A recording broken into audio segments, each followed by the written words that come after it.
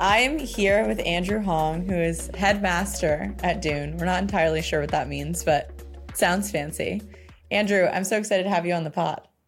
Yeah, excited to be here. It's always fun to talk more about crypto. Yes, and you've gone deep down the modular stack, which I'm very excited to talk about. But before we do that, maybe you can give a little bit of context on you and how you fell down the crypto rabbit hole. Yeah, fell down the rabbit hole. 2020 DeFi summer, had nothing. Well, I was at a banking job, had nothing to do with my time, and started looking into the crypto space more. ETH Global was doing a bunch of events.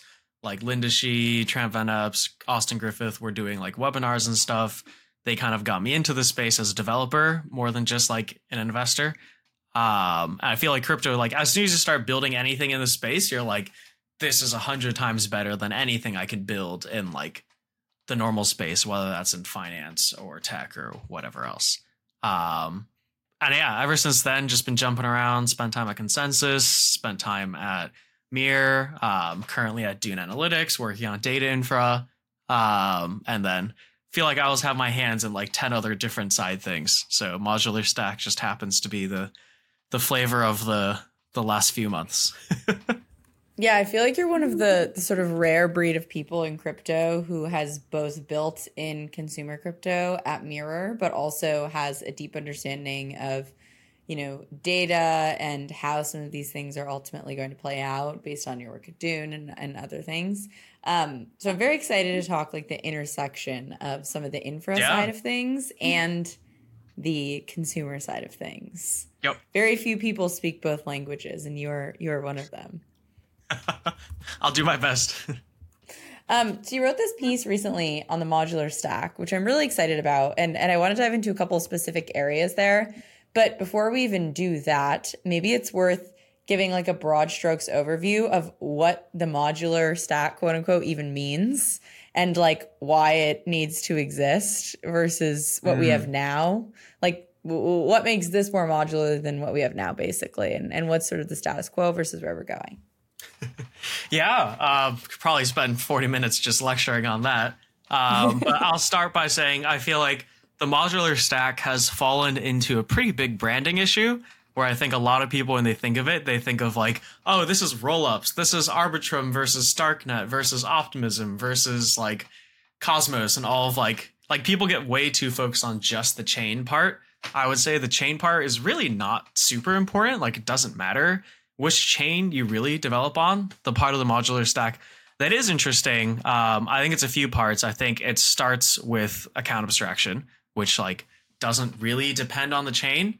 But when you have account abstraction, we'll get into what does that mean and what does that look like. But you basically get to build more and more logic off chain in a way that's like something you couldn't do before. Like apps of the past with Uniswap v2 or whatever had to fully be built on chain. And you had to use like a MetaMask wallet or whatnot to like sign each transaction, wait for it to process, and it's pretty clunky and the logic gets complex. But I would say we can start with the account abstraction part and then slowly move down into like what is like data availability, what is ZK, and like how does that make apps even stronger. But I think like the most consumer facing side is definitely on the account abstraction side.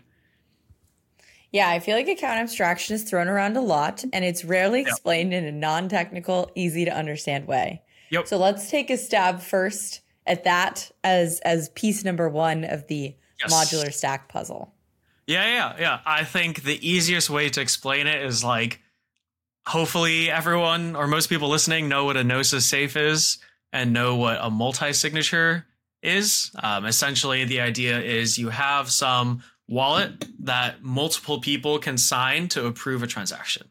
That's kind of the base I would start with account abstraction is, okay, you have this basically co-owned wallet where you have multiple parties that can sign.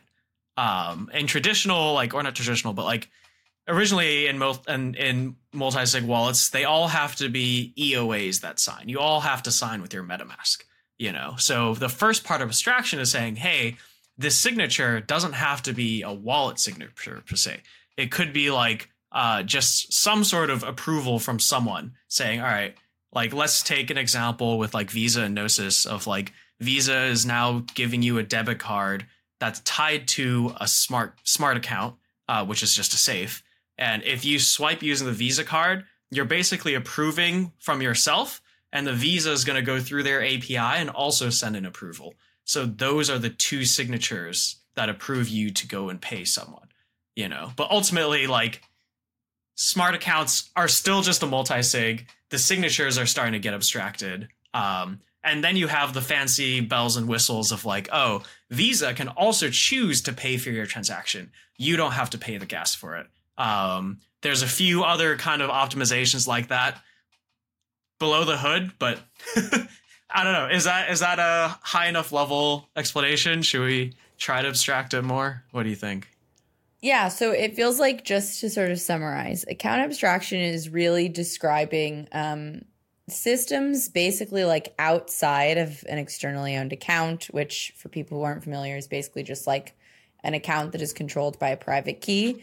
Yep. It's describing other logic that allows users to submit things on chain in a way that is not signing with just your EOA private key, but instead is using other types of logic to sort of create accounts, basically. Yeah, exactly. Yeah. It's another way to think of it is just like it's not just a single signature thing where like you have a password, you're the only one who inputs the password. It starts to become a lot more composable, you know? So like right. Even the idea I think some people throw around is like, oh, all account abstraction enables is that I can use Face ID to sign into a wallet. It's like, yes, you can use Face ID to sign into it, but now like there's other ways, other kinds of verification can tie in as well. It's not just the fact that we're enabling Web 2 style sign-ins. You know, I think a lot of people miss that as like a feature. And I think just to ground this in a little bit of like this sort of consumer side of things, as we think about this in the context of, you know, the modular stack and all of that, ultimately it feels like this matters because it's pretty clear that the current store your private key or you're fucked system doesn't quite work. Yep. And so while there are additional benefits of account abstraction, one of them is also like you could potentially have social recovery mechanisms because you're building this layer above, this abstraction layer above basically your EOA. And so you start to create much better user experiences because you're not relying solely on a user storing a private key or a company storing a private key for a user, which is also kind of like a weird pattern. But instead, you introduce other types of logic that actually enable, you know, new types of account recovery mechanisms and other things that are just like probably better for end users.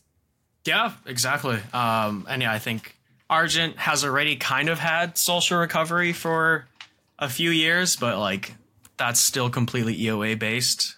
Having that, even the recovery portion not be EOA based, I think is a huge unlock.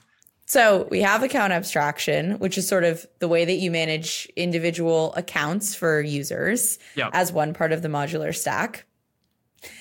What do people do with accounts? They take actions on chain. Yep. And one of the things that you call out in this modular stack piece is that there's this sort of new paradigm emerging, which is that not every single action is happening on chain from the get-go, which is sort of related to account abstraction in some ways, but let's keep them just like somewhat clear in the distinction between them. Yep. This paradigm is intents, which is a big buzzword, of course.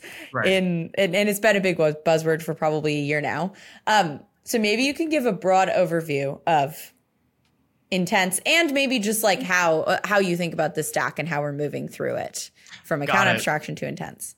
Got it. Yeah. All right. So probably one of the easiest ways to explain this is when you submit a transaction, there's basically a set of variables that you have to sign, and those are the only variables you can sign, right? So it's stuff like, I want to call this function on this contract.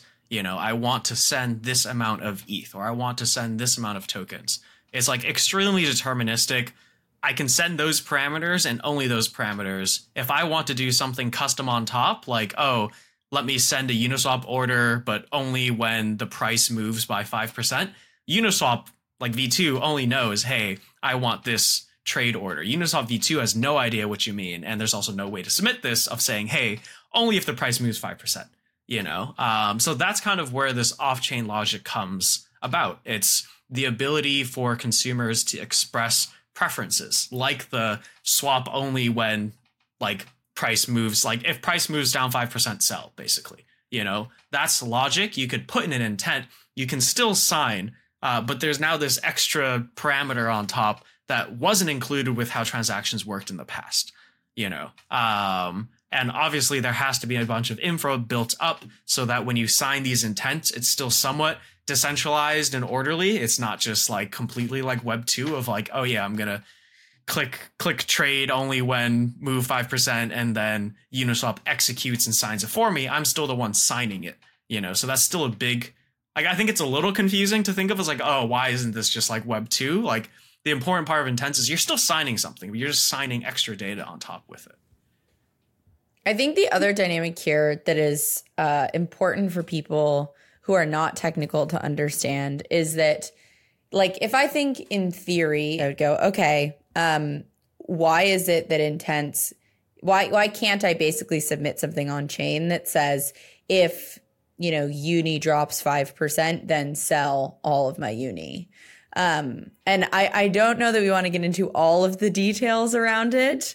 Sure. But I think the important thing to call out is just that it's basically infeasible to store that type of data on chain, right? Like, this needs to be stored off chain, at least for what seems like the foreseeable future, because it introduces some sort of attack vector.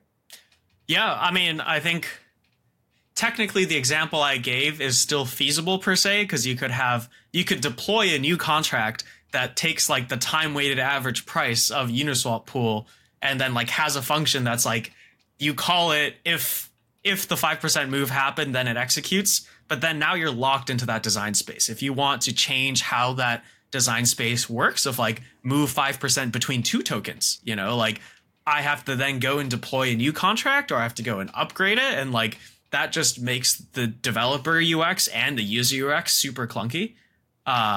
So like technically, yes, it is roundabout feasible in the old way, but it's much, much easier to design and interact with and build in this new schema. Yeah. And I think this kind of brings up like an interesting way that you framed some of, as we think about, accounts being abstracted away to new and different types of logic, combined with this idea of intents, which allow for this like off-chain logic, which is much more efficient than, like, to your point, deploying a very complex contract for a very specific and like kind of trivial action, basically. Mm-hmm. What ultimately you get to this interesting question of in this piece is basically like, what is the design space of a transaction, which I think is a really interesting framing around this stuff. It feels like what this starts to pull at a little bit is this idea that the way that we do things on chain today is actually going to look kind of like wild, 10 years from now, when we realize how limited we were in our capabilities on chain. Yep. And so I'm curious, when you think about how intents play a role moving forward in terms of the design space of a transaction, like, where does this go, 5 years from now, where we're able to store some logic off chain, and to be clear, execution still happens on chain. But yeah, where does this go 5 years from now? What does this open up? 5 years. Wow. Yeah, let's think through it. I think there are two main angles that probably get enabled, I hope, within 5 years, hopefully sooner. One angle is that intents should become composable.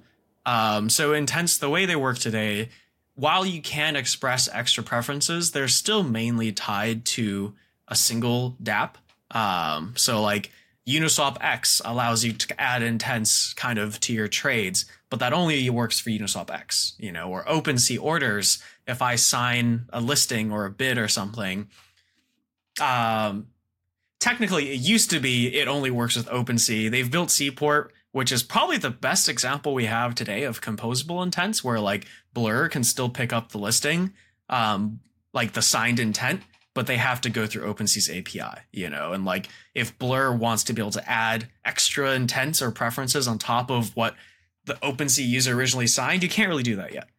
So ideally, intents become composable between apps, and you can start building things like that easier. The other part that I think gets interesting is stuff like scoring, which is, I think, one of the examples I give in the article. Like, if we take an example of NFT auctions, which used to be really hot if you're in the space a year or two ago. I don't think I've heard of like a wild NFT auction in a while, but it used to be. I have 1,000 NFTs I want to auction out, and the community has to go and basically try and mint them. And you end up bidding up the gas cost, which is basically like, how willing are you to pay to make sure that your transaction like happens before someone else's transaction, which is important if there's only 1,000 NFTs to mint and there's like 100,000 people trying to mint it.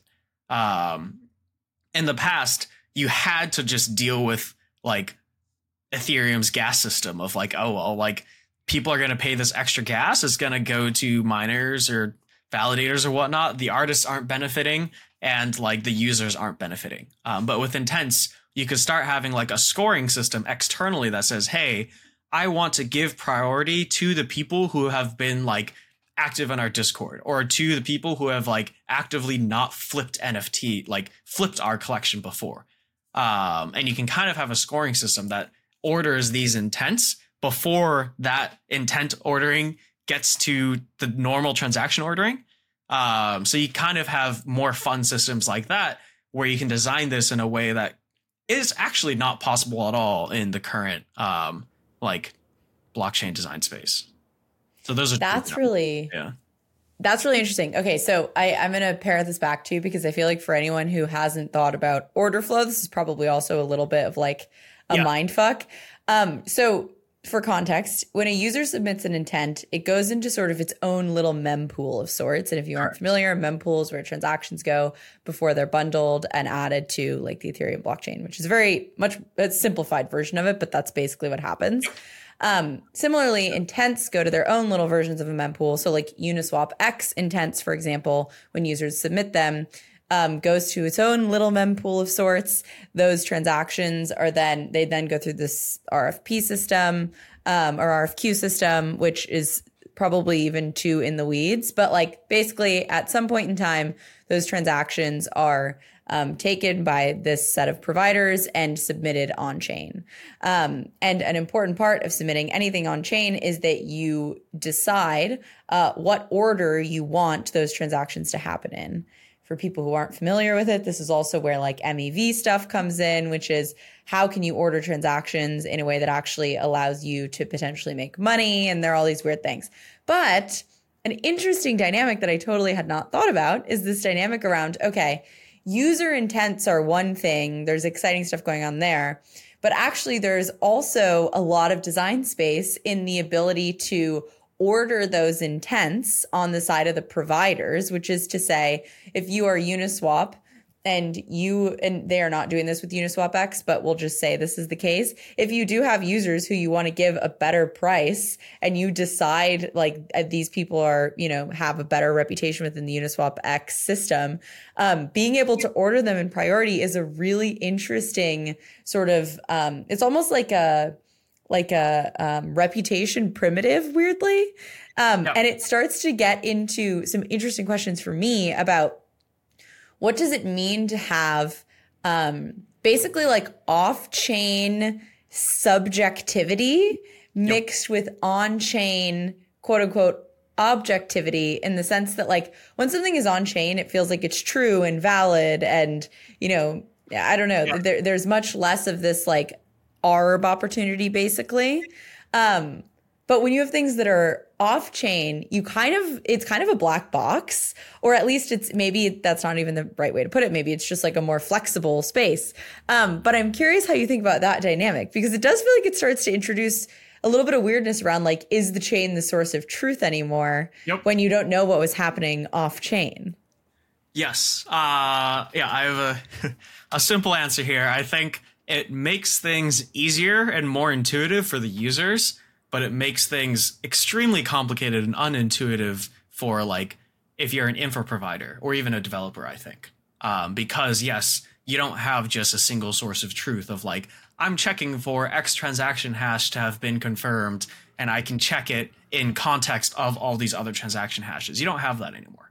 I think for the user, it's a lot more intuitive for them to be like, oh yeah, I minted and I got my place in the mint because of my score, versus like if you look at the Art Blocks Discord during any mint, or basically any Discord during any mint, everyone is complaining and like throwing like rocks at the devs, blaming the devs. Like they have no idea how gas work. I wrote like a long post and shared it with the Art Blocks community like in 2020 or 2021, and like all the people are like, get out of here, I don't want to read that, you know. So I think it becomes intuitive for the users, but for people like me working at Dune, if I have to now explain this data to someone and I don't have that like sequencing or reputation based component, and I have to go and ask Art Blocks to upload it for me, yes, that makes my life a lot harder, but it's a trade-off.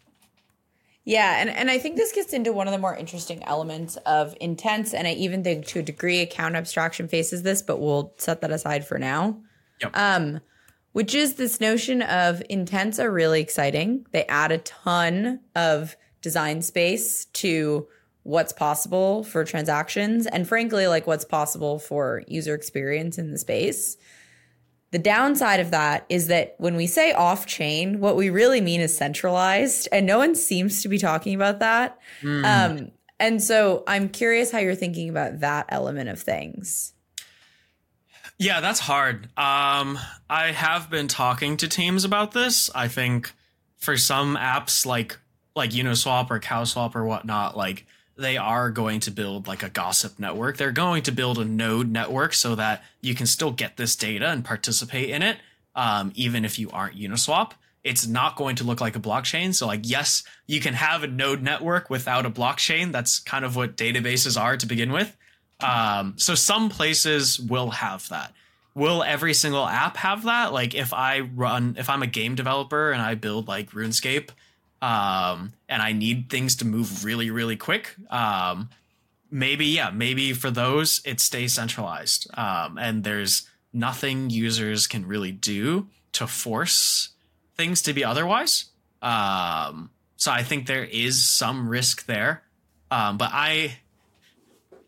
people don't burn me for this, but like I am in the party of like, if we can provide a cleaner UX and adoption through that kind of system, I personally, if it's for a video game, am okay with some layer of centralization in like the action part of things. You know, like let's say I'm playing like Magic the Gathering on chain.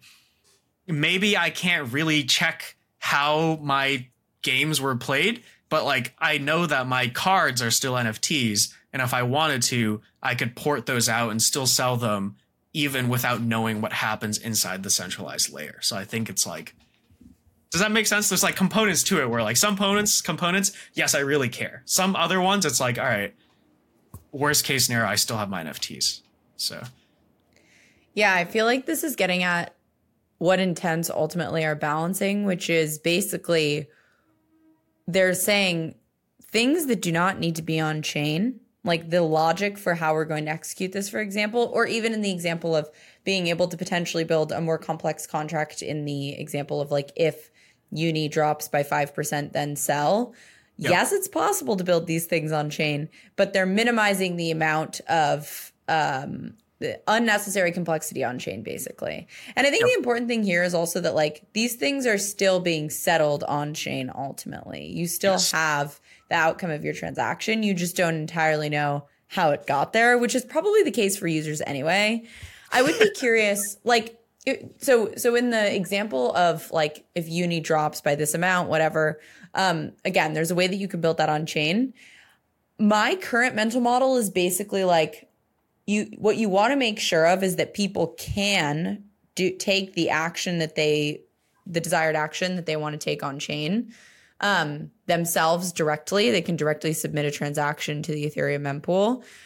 But if they want to, they can basically opt into this intent-based system. And this is very much like what Uniswap currently does with Uniswap X, where if you want to take advantage of an intents-based architecture where you have gasless transactions and you might actually end up getting a better rate, you can use Uniswap X. If you are worried about like censorship, for example, then you can use Uniswap.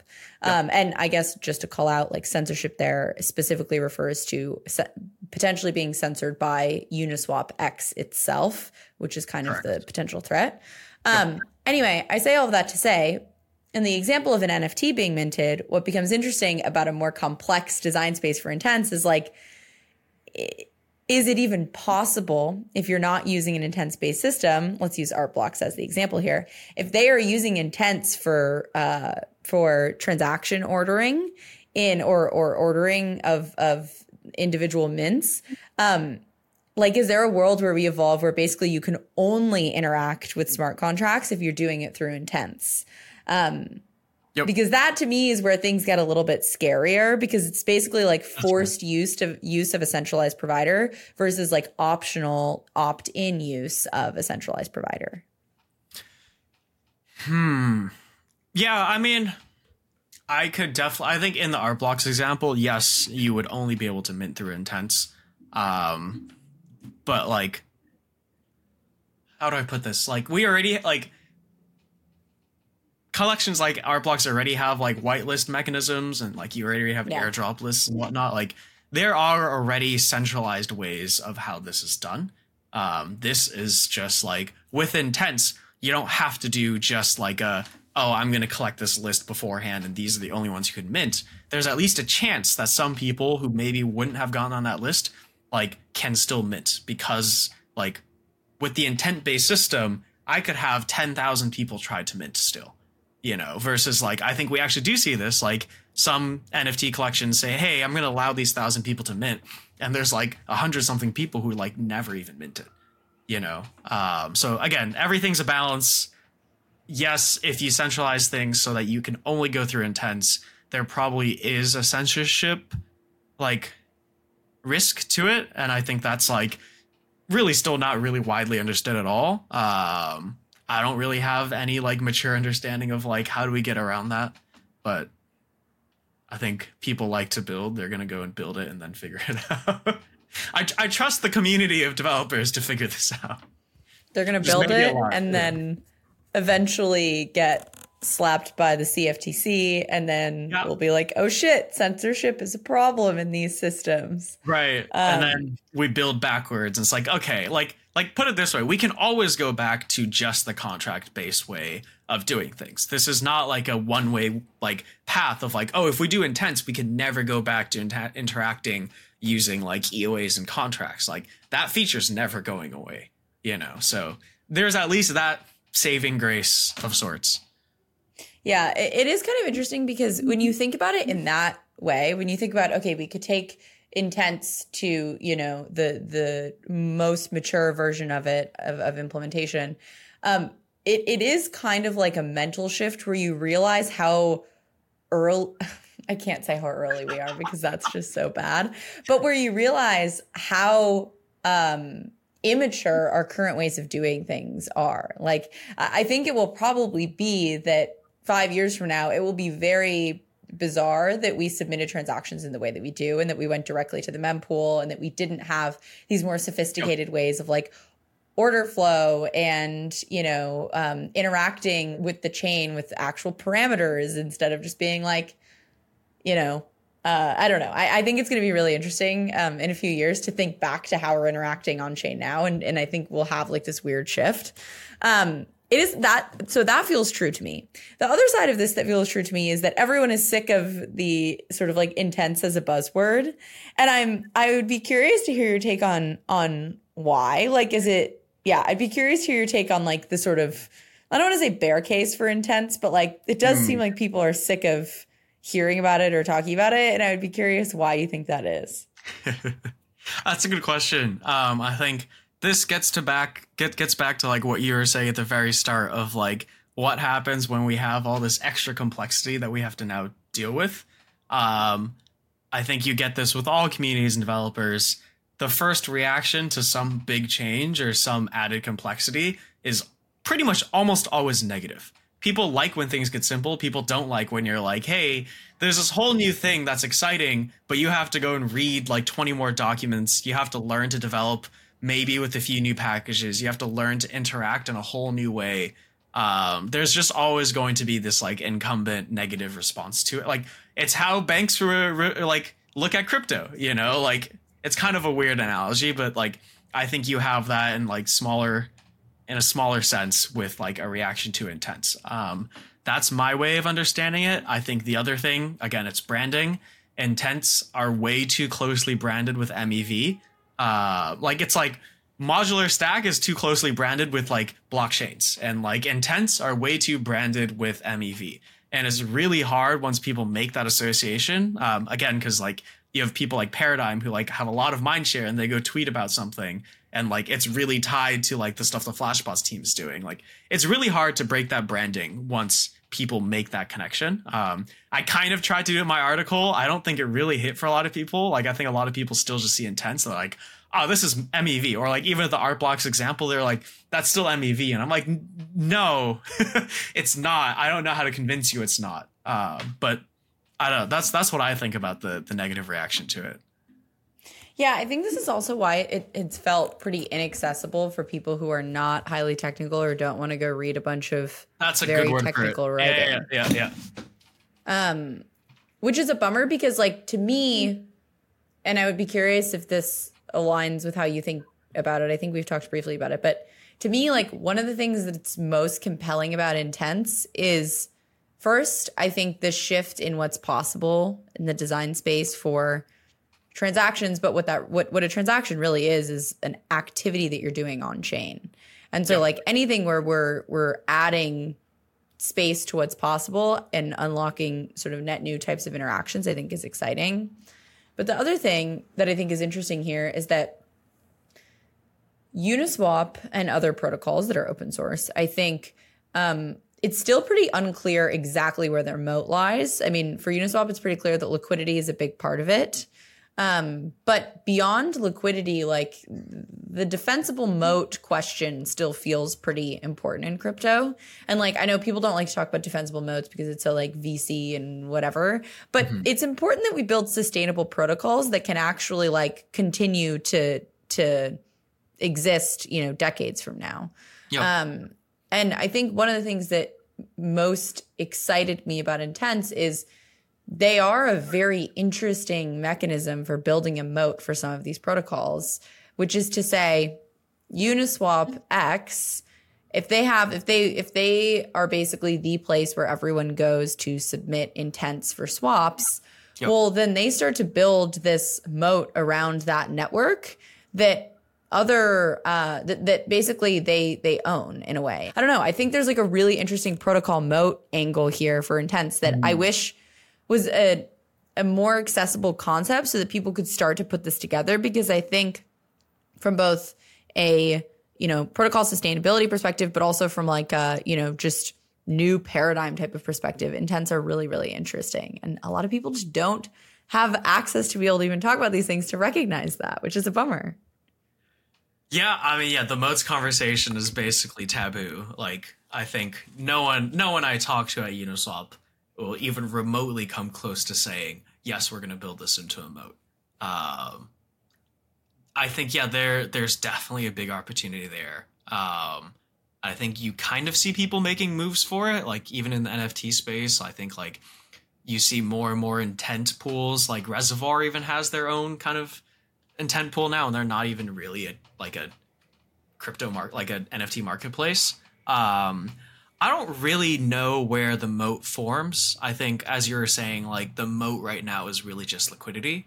Like even thinking through the Uniswap example, like even if they build out Uniswap X to be really, really good, someone could still fight for Uniswap's liquidity and force Uniswap to route Uniswap X through that new liquid pool.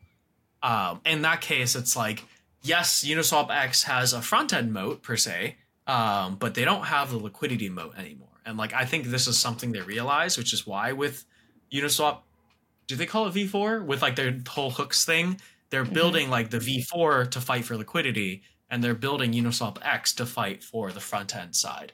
So I think those two moats will always be separate, but I don't really know what form it takes. Yeah. It's hard. I don't know. Yeah. And for people who aren't super clear on this, so the way that Uniswap X works is that you, as a user, submit an intent. They basically make that order or intent available to this network of providers.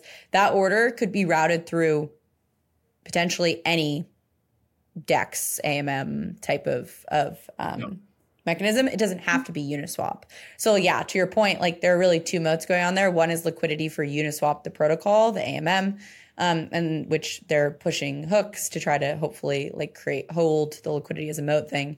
And then on the Uniswap X side, because users are submitting intents there, that would hopefully be their moat. I think this gets to a really interesting dynamic, at least in my eyes, which is that in this example of Uniswap X winning, right? And most users, when they swap going to Uniswap X, the intent's living within Uniswap system.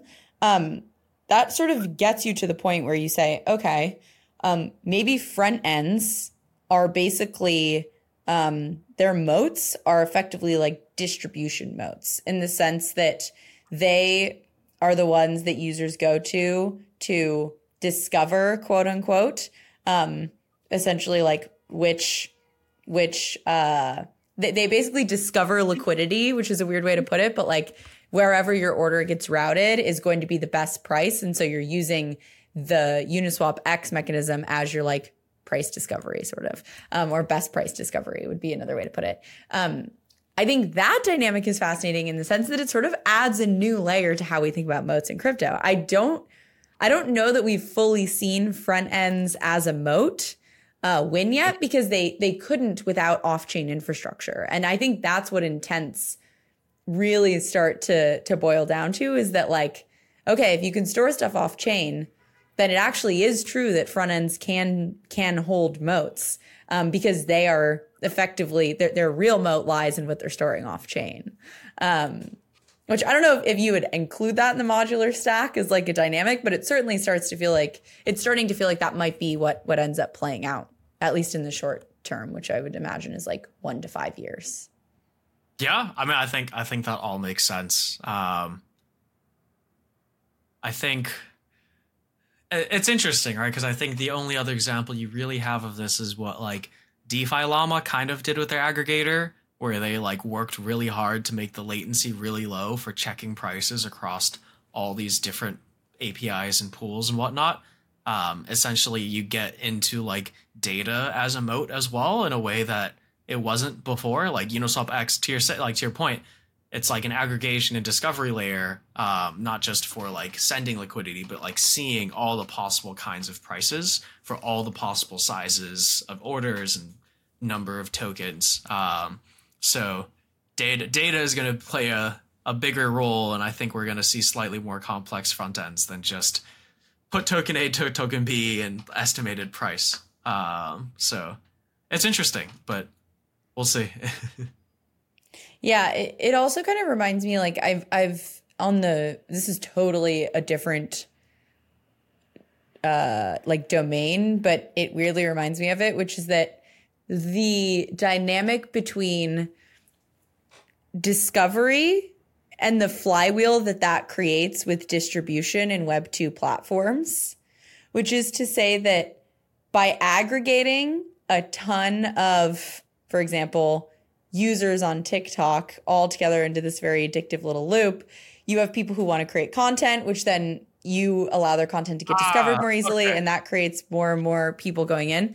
In a similar way, it feels like if you're taking advantage of off-chain infrastructure where you want everyone to be aggregating in the same place because that might provide efficiencies. For example, Seaport, I think this is the case for. You start to see these interesting flywheels that I don't think we've quite unlocked in Web3 yet, but that exist in Web 2, which is this relationship between like discovery, distribution, and like aggregation, where you basically just have more and more people who want to be on a certain platform or within a certain network because that is where they're going to have optimal discoverability. And so then you have more people, so your distribution grows. And I feel like we haven't quite been able to take full advantage of those loops yet, particularly at the protocol level. I guess in some ways we have, like Uniswap kind of has that, but like LPing is very different from using Uniswap. Whereas this is like a similar sort of cycle where liquidity of intents, which is to say high volumes of intents, actually could potentially give rise to better, order routing or pricing or whatever. And you could even treat it like an order book if you wanted to ultimately, which then gives rise to more people coming on. So there's an interesting growth loop going on there that I think is quite rare in Web3 that maybe intents uniquely unlock. I don't know. Maybe that's not the right way of thinking about it. Maybe there are other examples of those things being on chain. I'm curious if that resonates or makes any sense.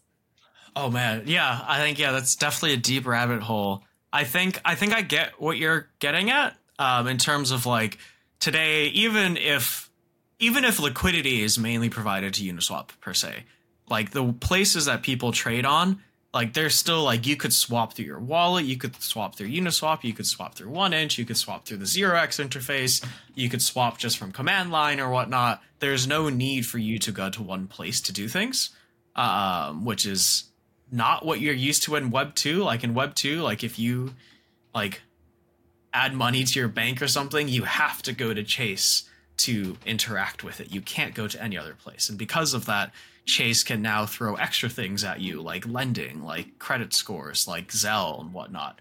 And in that case, yes, you do get a lot more distribution, and that's something that crypto apps maybe haven't had to deal with yet. I think we can probably push it a step further and saying like, you can now also get the distribution on other apps, right? Because like Uniswap doesn't just own the distribution for Uniswap now. They also own the distribution for 1inch, for 0x, and for whatever other products are out there. And I think like this is something you never saw in Web 2 social of like, I think Patreon wanted to do this in terms of like, they wanted open access to YouTube's API, Facebook's API, Twitter's API, like everyone's API, so that on their Patreon page, you could see a feed of just everything that's happening, but we never got to that in Web 2 because like all these apps wanted to own distribution for their own content, didn't want anyone else to own it, and you only get distribution for your own content. So we're now very far down that rabbit hole. But like, I think, distribution like that, because of what you're saying of aggregation, it could be evolved to be a lot more than anything we ever saw in Web 2. So. Yeah. And it does seem like there might be a little bit of like a battle for the front end in the sense that like, yeah, in a similar way, frankly, to what has happened in Web 2, though, Web 3's composability and some of the modularity stuff unlocks a lot more. But we'll see. Yeah, I think it's a constant bundling and unbundling. I think you can see this even with Farcast. Like Farcast is probably the best example of this now, of like, yes, they have a level of aggregation for discovery and distribution, and it started with just the Warpcast app. But now, like, APIs have been built by companies like Nanar so that people build, like, Farcord, which is basically a reskin of Farcaster, but as Discord, and, like, that already reopens up the distribution layer. Like, technically, Farcaster still owns the distribution, but the important part to own is not the front end. It's just basically the pre-distribution of it with the API. I don't know. I think that interaction will get weird as well. Yeah. But yeah. Whether you want to own the protocol or the front end is definitely like something that seems open-ended. And I think the TLDR of some of this is that intents complicate that by a lot because it makes the front end a lot more valuable than it used to be because you're no longer just routing all value to a protocol and sort of not really understanding how to capture value on the front end. That was the status quo. I think now with intents, it's actually quite clear how you might be able to capture value on the front end, which is by having users submit intents. You own the intents pool as the front end. You could potentially take a fee. Like you could do a lot of different things there that would be beneficial to you as a front end. And so it's actually becoming a little bit less clear whether or not you want to be the protocol or the front end. And of course, the answer is probably yes, you want to be both or one or the other. And there are benefits and it depends as all, anything you think about more deeply. It's never binary, but like, I do think it's fascinating how intents is going to change this dynamic. And yeah, we'll see. It feels like the modular stack adds complexity in a way that I'm very excited about. It opens up new opportunities. Yeah. No, it's a lot. It's a lot. And we've only covered the front side of it, basically. Like account abstraction intents is just like, this is the stuff you can build before like the blockchain now. We haven't even I don't know if we'll get to it today, but there's everything like that's enhancing blockchains. That's like the design space just goes boom. Yeah, okay, so before we wrap, let's give a very brief introduction to everything else in the modular stack. Like a little brief overview. So we have let's walk through it. A teaser, if you will. Yes. Yeah. So let's see. The two big parts coming in the later part of the modular stack. One is called data availability, which I think we're now learning to call it data publishing, which is a much better word than data availability. It's just the idea of, hey, blocks right now are basically only like 1 megabyte or something in size. What if we've made that 3 megabytes or bigger? That makes things not only cheaper to use, but also faster. And then you have on the deep end, you have zero knowledge proofs, which is this idea of like something like WorldCoin of like, I can prove my identity is real on chain without revealing who I am, that brings in this whole world of like both like private data on chain, but also like machine learning becomes much more powerful on chain. Like right now, everything like Aave or Compound, the way they take risks and balance risks on chain is like Gauntlet does some like calculations and whatnot. Gauntlet is like a risk analysis provider. They'll calculate your risk of a certain token and then say, hey, arbitrarily, let's just set this we're capping it at 100K like comp tokens or something. That's the maximum here because that's the maximum risk you can take. Send it through a governance proposal. It has to be approved each time. If we have an ML model or something that's strong enough, we could just use ZK proofs to basically automate a lot of that risk and like start expanding the ways that you can manage these protocols. So those two, they get a lot more complex. They probably mostly apply to DeFi apps right now. I don't think they apply to other consumer apps right now, but they'll slowly evolve to affect other consumer apps too.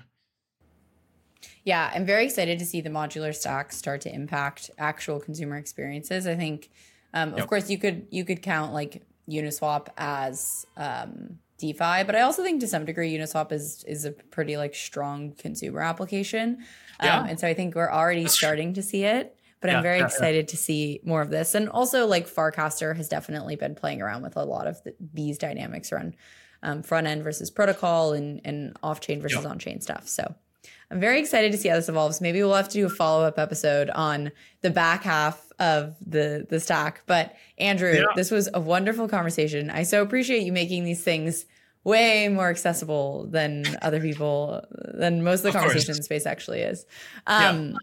Where can people learn more about you and read your writing and all of the things? Yeah, best place is follow me on Twitter at AndrewHong5297, or also follow me on Farcaster, which is my handle's Ilemi, which is ILEMI. Casting a lot more there. I also write a newsletter, web3datadegens.substack.com. That's a lot more technical writing, but like I try to write it in an accessible way, like everything from the modular stack to staking or account abstraction, all of that. It's still more a technical blog, but I try to explain things pretty clearly. Which you do a great job of. I will +1 the accessibility piece. I appreciate it. Lots of good diagrams as well. So yeah. Very bullish. Andrew, thank you so much for coming on the show. This was so wonderful. Yeah. Thank you, Chase. Take care.